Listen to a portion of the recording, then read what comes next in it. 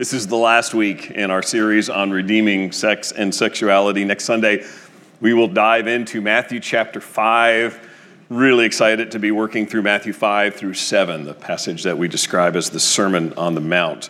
There is a portion of that sermon that we will look at today. We've looked at bits and pieces, in fact, of it as we've walked through this sex and sexuality series. In particular, we'll see this morning divorce and remarriage, as it's touched on in Matthew chapter 5. We have all been impacted in some way by divorce. You may have been divorced or been a child affected by parents' divorce, or you have had friends or family who have gone through divorce. It is always heartbreaking, always painful. A couple that looked into each other's eyes and vowed to love, honor, and cherish until separated by death, now seeming to become adversaries or mutually agreeing that the marriage is over. Or there is a spouse who has been abandoned by the other, and there's fallout, and there's hurt, and there's often casting of blame and recrimination and legal proceedings and all of the separation of his and hers and even custody of children. This morning, we're going to go back briefly to the foundation point of marriage. We've done this repeatedly throughout the series because that's the starting block. That's where we need to be, and it's crucial that we remember God's design for marriage, and then we're going to talk about divorce, what God's word says about it, what is God's view of divorce, does he ever allow divorce, and finally what happens after divorce. Is remarriage possible for those who have been divorced? I want to suggest to you that you will not have a right view of divorce if you start with a wrong view of marriage. The fundamental place we've got to begin is with what God's word says about his design for marriage. Just over a year ago, U.S. News did an online piece called 9 Reasons You Should Get Married. I know, this is just what you've been waiting for, is the nuggets of wisdom on marital wisdom from U.S. News on why you should get married. I'll just read the first 3 that were on their list. I don't know that they necessarily ranked these, but these are the first 3 that they gave. Get married because it's cheaper since you share living expenses. Get married because it's better for the economy because married couples tend to earn more than other types of families. The third in their list was, according to U.S. News, married couples are good for neighborhoods because they're more likely to buy a home and invest in it.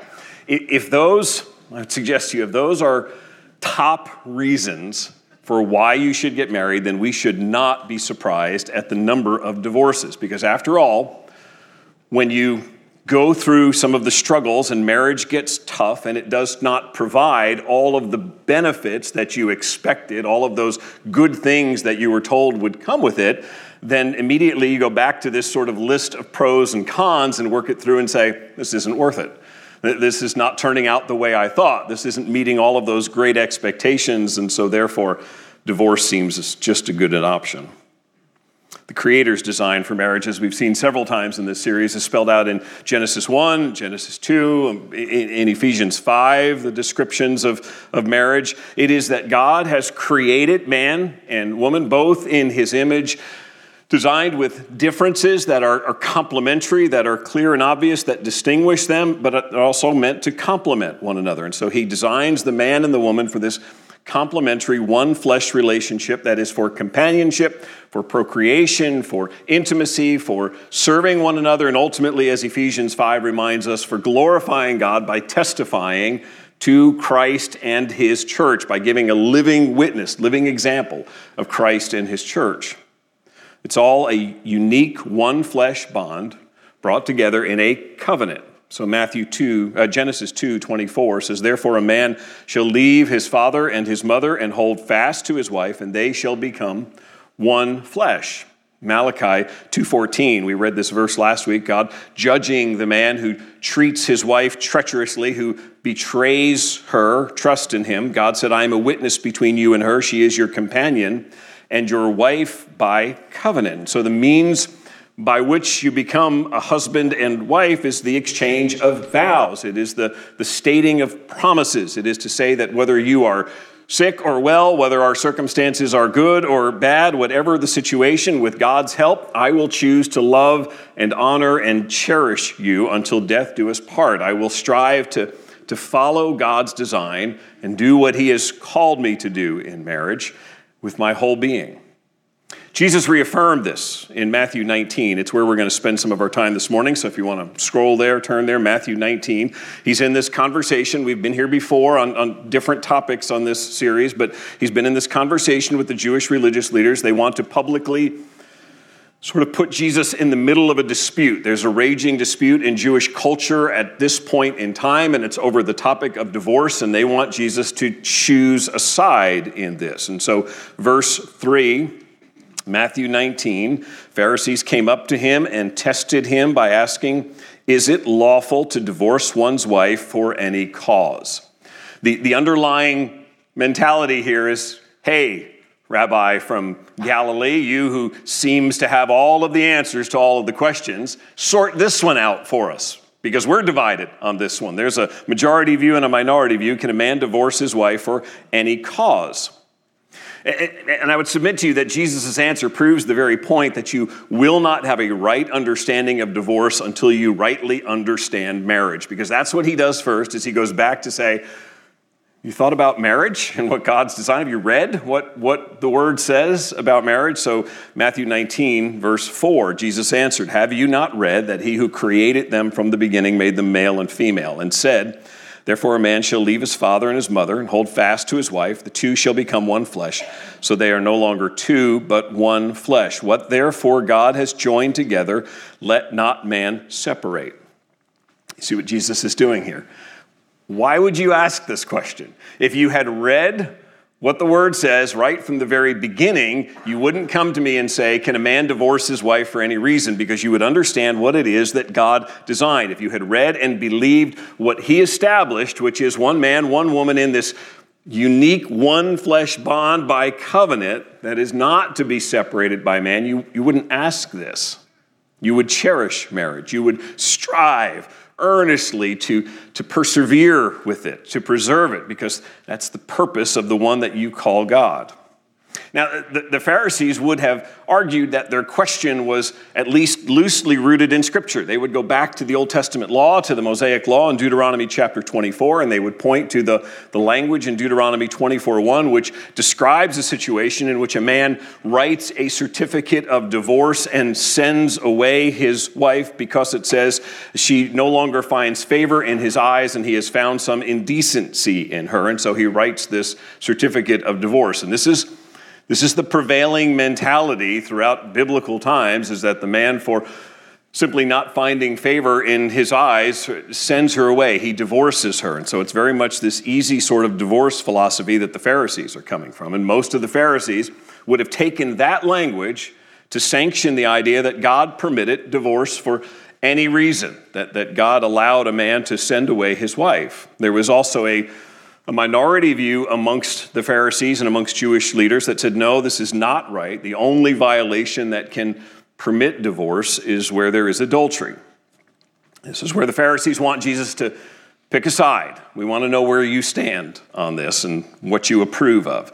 And so Jesus first says, you haven't paid attention to God's design. You should go back there, for starters, and see what it is God has said. But then he presses further on this issue of Deuteronomy 24. Look at what they say, verse 7.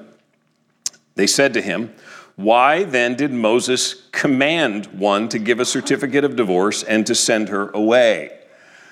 This language should sort of be reminiscent of Genesis 3 and the serpent, sort of just twisting God's word enough to try to accomplish an agenda. When they come back with this, Moses commanded this.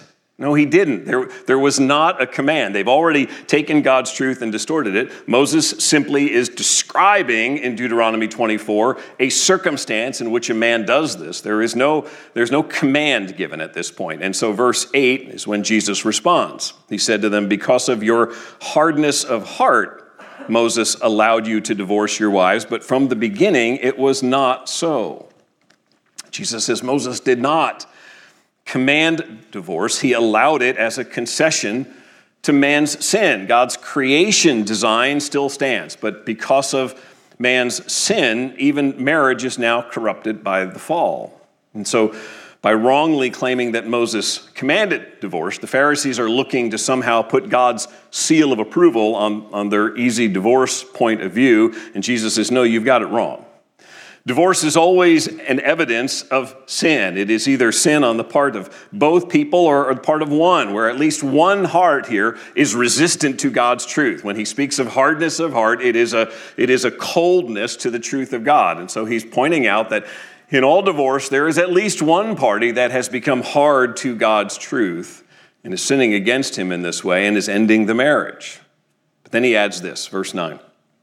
And I say to you, whoever divorces his wife except for sexual immorality and marries another commits adultery.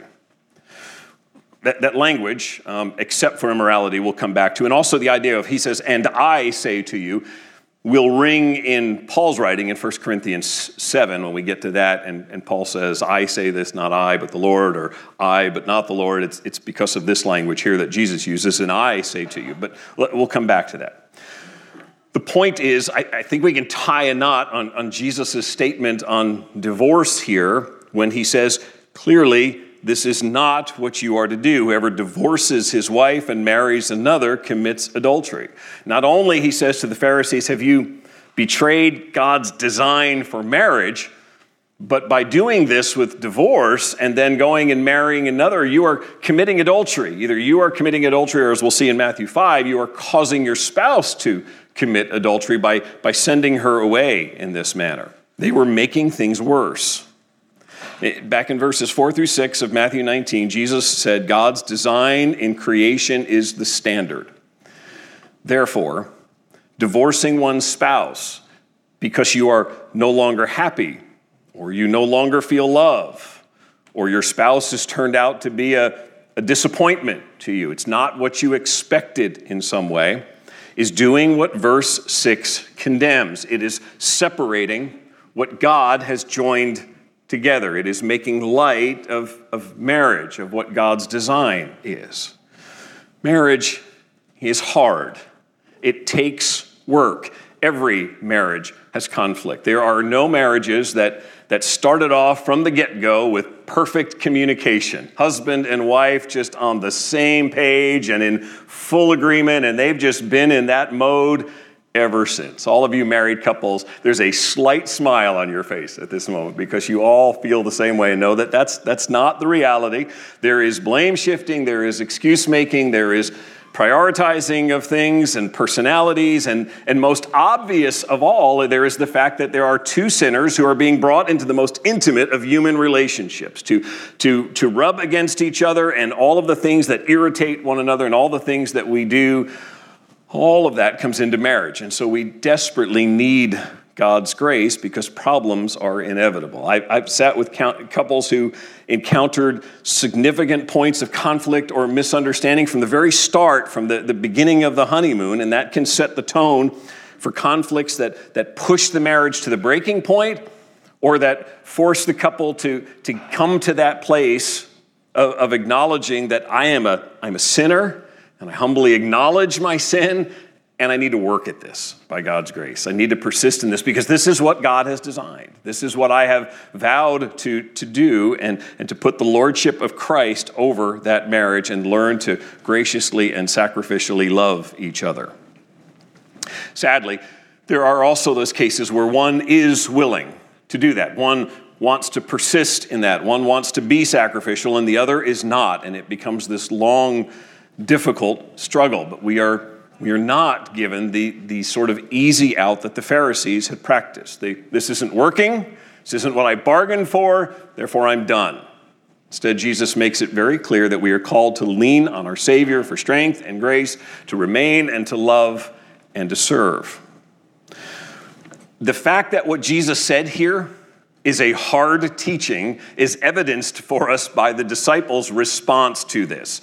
They are listening as Jesus is interacting with the Pharisees. And verse 10, the disciples said to Jesus, if such is the case of a man with his wife, it is better not to marry. That is as honest a glimpse into the heart of man as you get just about anywhere. They have heard what Jesus has said. They have realized that it is so radical. It is calling for a permanence to marriage that is something they are so not used to that their response to Jesus is, maybe we should think twice about marriage. Maybe it's not just you can do it and get out of it and it doesn't really matter and there's no ramifications. Instead, I need to think about this. They were seeing marriage no longer as a man-made institution with all of man's loopholes, but as God's design for a one-flesh bond entered into by covenant. All right, let's go back then to verse 9 and this idea of except for immorality. Jesus uses similar language to this in the Sermon on the Mount in Matthew 5:32, where he says, "But I say to you that everyone who divorces his wife except on the ground of sexual immorality makes her commit adultery, and whoever marries a divorced woman commits adultery."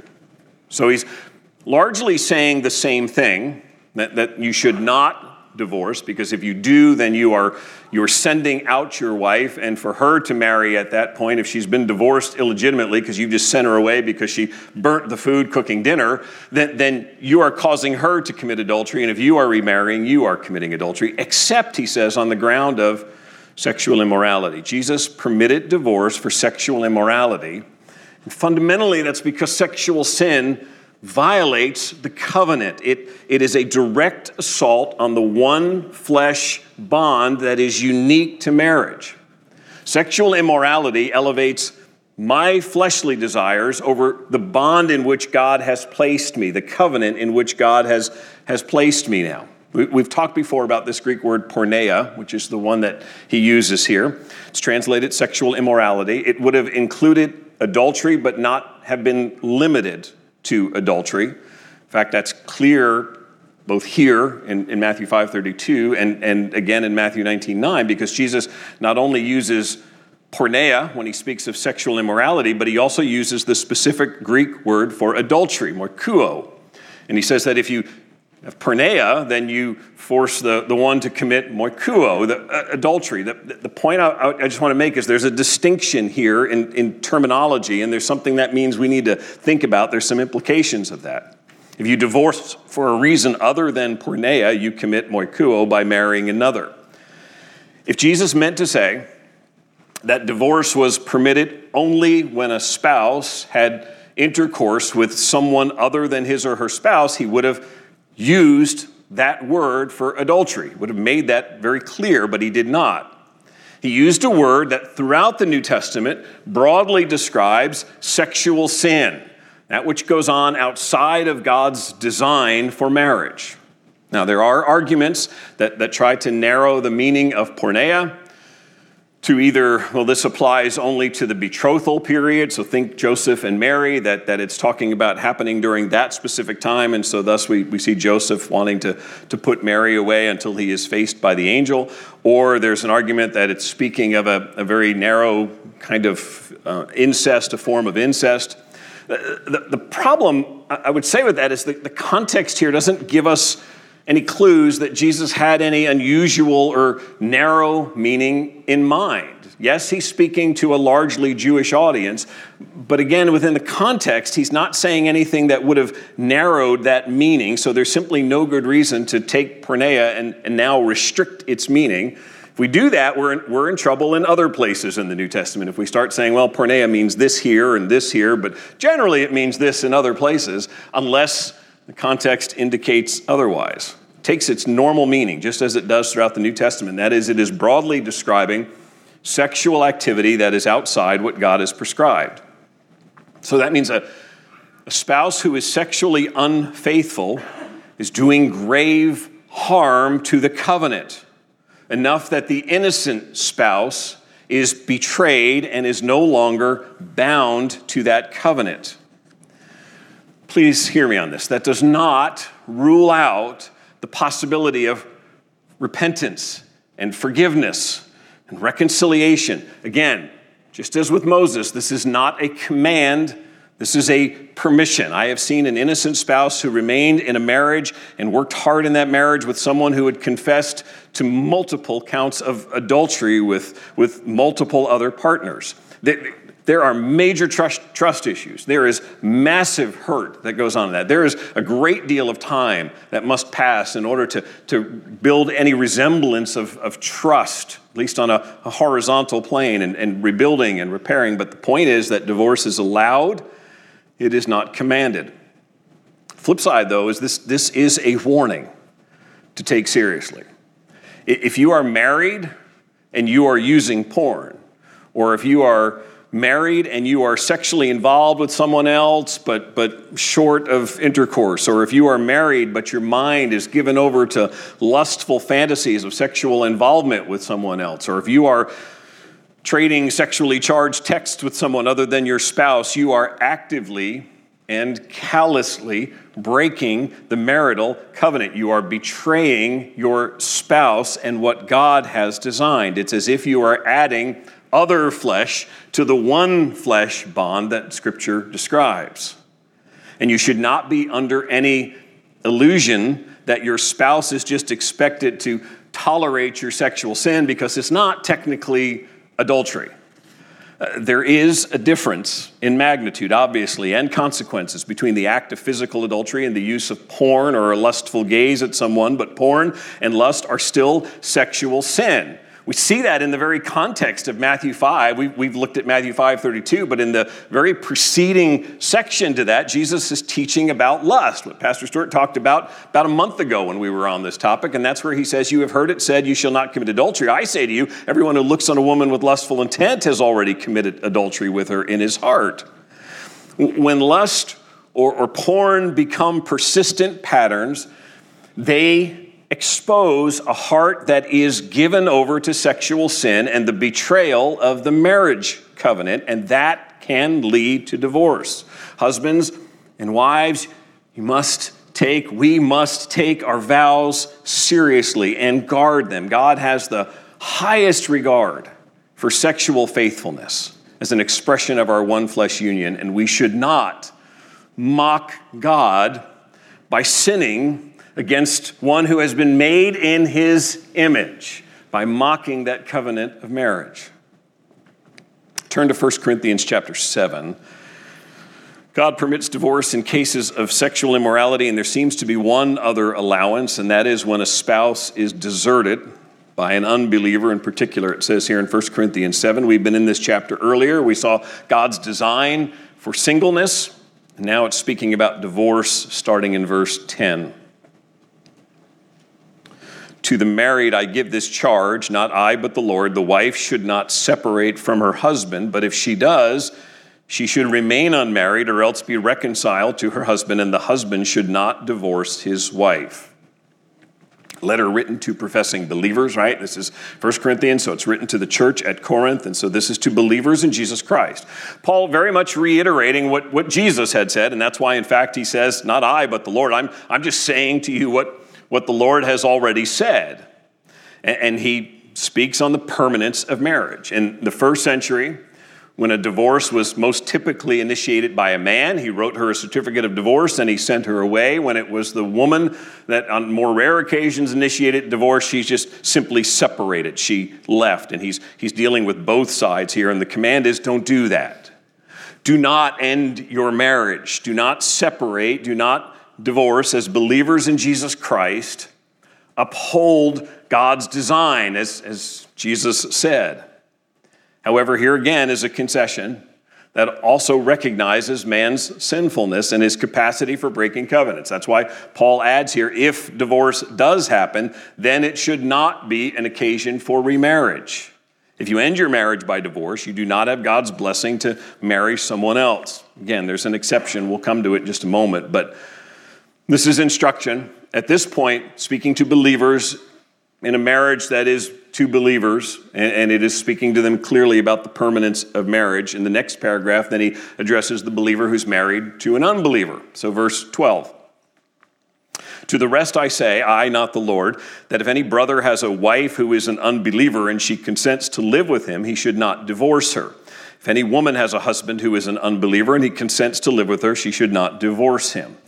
The I, not the Lord part does not mean this is not God's word. This is Scripture. This is Holy Scripture given to us, inspired by the Holy Spirit. It's simply Paul pointing out that, I know I'm quoting what Jesus said in Matthew in the first instance. I'm not specifically quoting him here. He did not speak on this particular issue. But what he's saying is that there is a bond here. But now I'm talking to believers who are married to unbelievers. The key takeaway is if you are married to an unbeliever, you may not divorce simply on the grounds of spiritual incompatibility. Let's just preface this by saying Scripture urges you, commands you not to marry someone who is not trusting in Jesus Christ as Savior. If you are a believer in Jesus Christ, the principle of 2 Corinthians 6:14 is to not bind yourself together in an intimate relationship with someone where that someone has sway over the direction of your life. When that person, like oxen in a yoke, has the ability to pull you in the same direction as they are going, he's saying you don't do that. You don't join yourself into that kind of situation with someone who is not trusting in Jesus Christ. That's that idea of being unequally yoked. If that person will have sway over the direction of your life, which a spouse certainly does, then do not marry an unbeliever who is not submitted to the Lord as you are.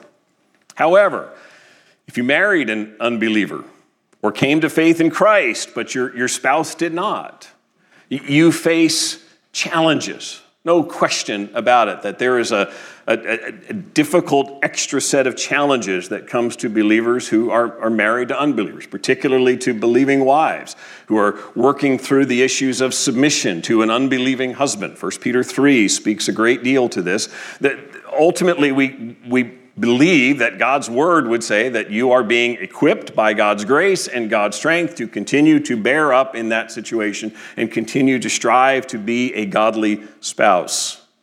Assuming that person consents, it says, to remain married. That Greek word for consents, when it says the unbeliever consents, is not mere sort of grudging approval or, whatever. It is the idea of a being pleased together. Soon eudikeo, soon meaning together, eudikeo meaning the idea of pleased with something. And so it's the sense that the unbelieving spouse is pleased to remain in that marriage together. That's their desire, is to remain in that marriage together. And therefore, you as the believer in Jesus Christ are called to remain in that marriage. There is no divorce. But then there's the exception, and this is verse 15. But if the unbelieving partner separates, let it be so. In such cases, the brother or sister is not enslaved. God has called you to peace. Paul's language in many ways imitates that of Jesus on the whole permanence of marriage and the sin that causes divorce. And so Paul says all of these things, but again, as Jesus did, with an exception. Although a believer is not to leave an unbeliever, there is the possibility that an unbeliever may choose to break the covenant and leave the marriage. No doubt, it happened in the early church just as it does today. God's saving work in a person's life begins to transform them. It transforms their desires and their character, and at times that will become offensive to an unbeliever. It will become something that the unbeliever wants no part of. There are priorities and desires in the believer's heart that the unbeliever is not at all interested in, and the behavior becomes unacceptable. If the unbeliever ceases to consent to the marriage, what the believer is told here is not to resist the unbeliever leaving. It literally says, if the unbelieving one separates, let him or her separate. Don't continue to cling as if it all depends on you and you're not letting go. So, just a quick aside, what happens if you are abandoned by a spouse who professes to be a believer, who professes to believe in Jesus Christ? That's where the importance of Matthew 18 and church discipline come into play. There's a process in Matthew 18 by which the community of believers is to come alongside and to listen to everyone involved, and ultimately is forced to the conclusion that if one who professes to be a believer is simply leaving a marriage, they are not acting like a believer anymore. They are now acting like an unbeliever, and we are affirming that that's what they are acting as. And so it brings us back to 1 Corinthians 7. Here's the hard question, I think, that flows from this passage. We know what abandonment is. The unbeliever says, I'm done, I want a divorce. I've had it with this, and that's pretty clear cut.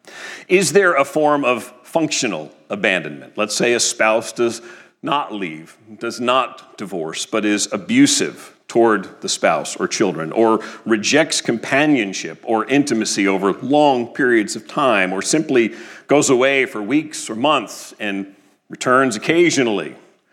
There are several different scenarios we could play out, which all come to roughly the same point.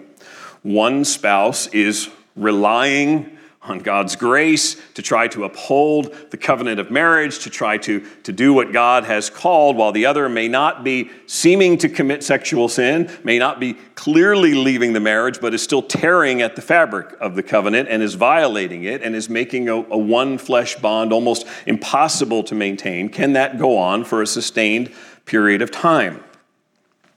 These are hard answers. And what I would say to you first is, let me suggest that our go-to response should not start with, are there grounds for divorce? The aim of the body of Christ should always be to ensure that the spouse or the family that's being victimized by one's behavior is first protected and provided for. Keep in mind some of the legal things we talked about even last Sunday. But let's assume that the next step then is to see if there is any way to preserve the marriage. Is there any way for the body of Christ to come alongside and bring hope and healing? What kind of steps can the church take to confront and to counsel the one who is sinning, the one who is carrying on in this way that is violating the covenant? Is there any way to encourage the one who is weak and weary and to walk alongside and to try to help save the marriage? If it seems that we are seeing sort of a functional abandonment of the marriage by one spouse, we need to move with patience and prayer and seeking of wisdom. The first goal always is to glorify God. How do we uphold God's design in any way possible in this and encourage especially the one who is seeking to walk with Christ in that we would uphold God's sacred design? But that does not mean simply then looking the other way at the one who is making a mockery of what God has joined together. In the Old Testament law in Exodus 21:10, it was clear that a man who took a wife had certain basic requirements to meet, including providing for her and being intimate with her. And it even describes in Exodus 21:10 that to refuse to do those things gave her permission to leave and divorce. So it's not a stretch to recognize that there are men and women who become like plagues in their marriages, whose mind is selfishly elevated above everything else and certainly above their spouse and over the vows of marriage. Might there be a form of functional abandonment? It's certainly possible, but it is an area where the elders of a local body need to be actively engaged and pleading with God for great wisdom. It's one last area to consider. Seems to be alluded to here in 1 Corinthians 7:15 when it speaks of the believing spouse not being enslaved. This is the question of remarriage. Can someone remarry who has been divorced because their spouse abandoned the marriage or because their spouse committed sexual sin? Or can a person remarry who was divorced before coming to faith in Christ, before he or she could be held to what we would describe as a biblical standard for believers? Can that person remarry? The elder team here at Grace would say yes, understanding that there are varying arguments on this issue. We would give you three brief arguments I'll give you for that position. The first one is, if you go back to the Old Testament law, a married person who was guilty of sexual sin was punished by the death penalty. People often pause at that point and they sort of chuckle that we would go back to that and the stoning of the person who committed adultery. But the reality is that was a permanent end to the marriage. The punishment also set free the innocent party, and the assumption then was that the innocent party was then free to remarry by the punishment that was enacted against the adulterer. Secondly, there's the teaching of Jesus. We read it in Matthew 5:19. Jesus confronts this easy divorce culture and makes it clear that where there is an illegitimate divorce, there should not be remarriage. Conversely, if the divorce is allowed because of the spouse's sexual sin, as he's talking about in Matthew, there is no corresponding prohibition on remarriage. That's because the marriage covenant and the one flesh bond was broken by that sexual sin. Just as the death of the adulterer in the Old Testament severed the marriage covenant, so too then is the divorce allowed in Matthew, and that ends the marriage. They are not still married in God's eyes. The innocent spouse is then free to remarry. It's worth noting The culture of the first century, both Greek culture and Jewish culture, uniformly agreed, they may have gotten divorce wrong as to where divorce was allowed, but they uniformly agreed that where there was divorce, remarriage was part of that you were fully allowed to remarry. There was no dividing the two up and distinguishing between divorce and remarriage. To be lawfully divorced was to have the right to remarry. Even Jewish divorce certificates said that. So if Jesus meant to allow divorce in one circumstance but not allow remarriage, I think we would expect that he would ultimately be very clear about permitting one and forbidding the other. And finally, there's the remarriage language I think we're seeing in 1 Corinthians 7:15. In such cases, the brother or sister is not enslaved. God has called you to peace. The freedom that verse speaks of is consistent with, again, the widely held view in that day that the divorce also meant the ability to remarry. The Jewish divorce certificates that I alluded to a moment ago largely had language that said you are free to marry another. The idea is that you are now released from the covenant of marriage. If an unbelieving spouse abandoned a believer, that believer was not bound to that covenant. He or she was then free to remarry. All right. That's a lot of ground that we've covered this morning on divorce and remarriage. And a couple of things just in closing. I hope, one, that you have a deeper appreciation for God's design for marriage and his determination to protect it as unique, as the most significant of human relationships. Marriage is God's design for our good and for his glory. It is a blessing for companionship and for intimacy and for procreation and for serving one another and ultimately for giving the world a picture of Jesus Christ and the body of Christ. But divorce, like the sexual sin we've talked about in this series, is also not a unique, unpardonable sin.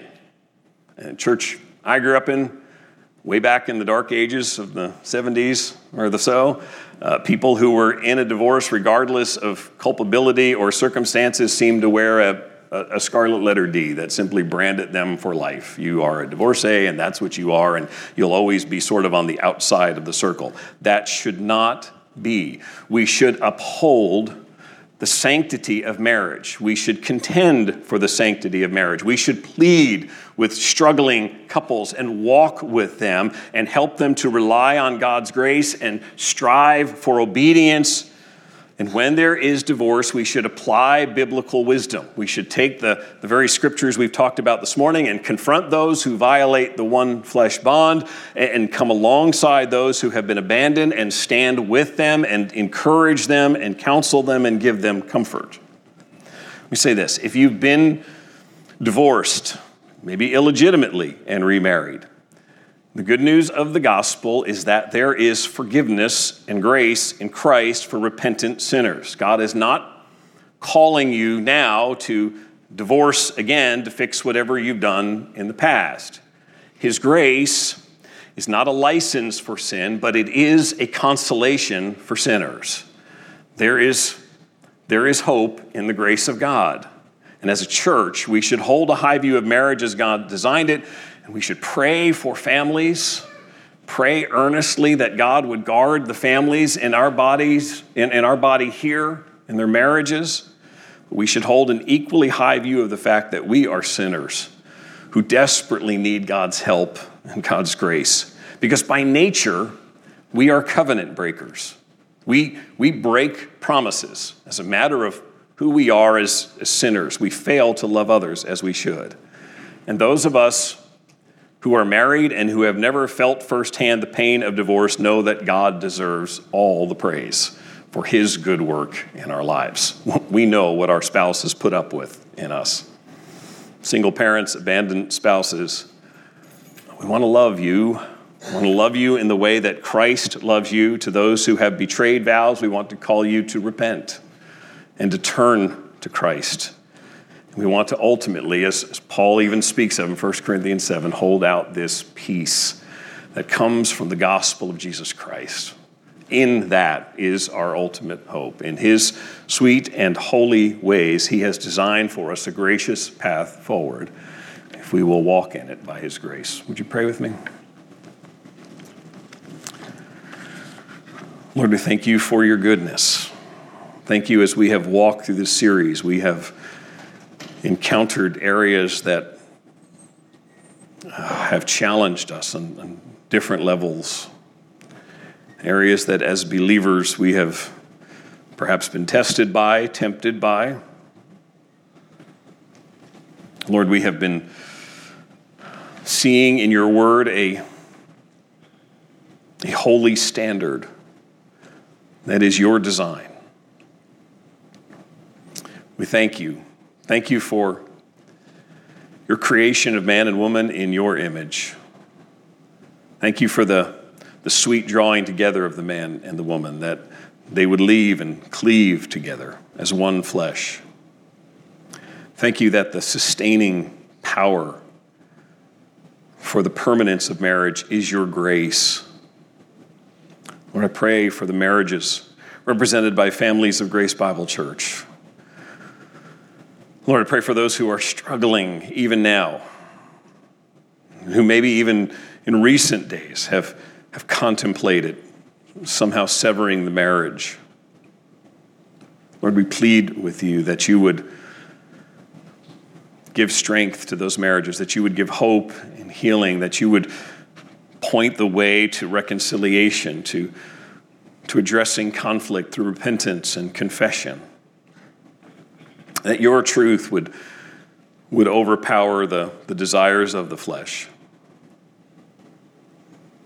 Lord, I pray for those who have been impacted by divorce and for whom a sermon like this might feel like picking at an old scab.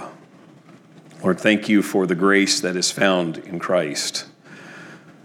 Thank you for the hope and forgiveness of the cross. Thank you that you pardon our sin. Those who have been divorced, those who have violated their own marriage vows, those who have engaged in sexual sin that has threatened those vows. Lord, thank you that by your grace there is repentance. There is acknowledging of our sin and running to you for forgiveness.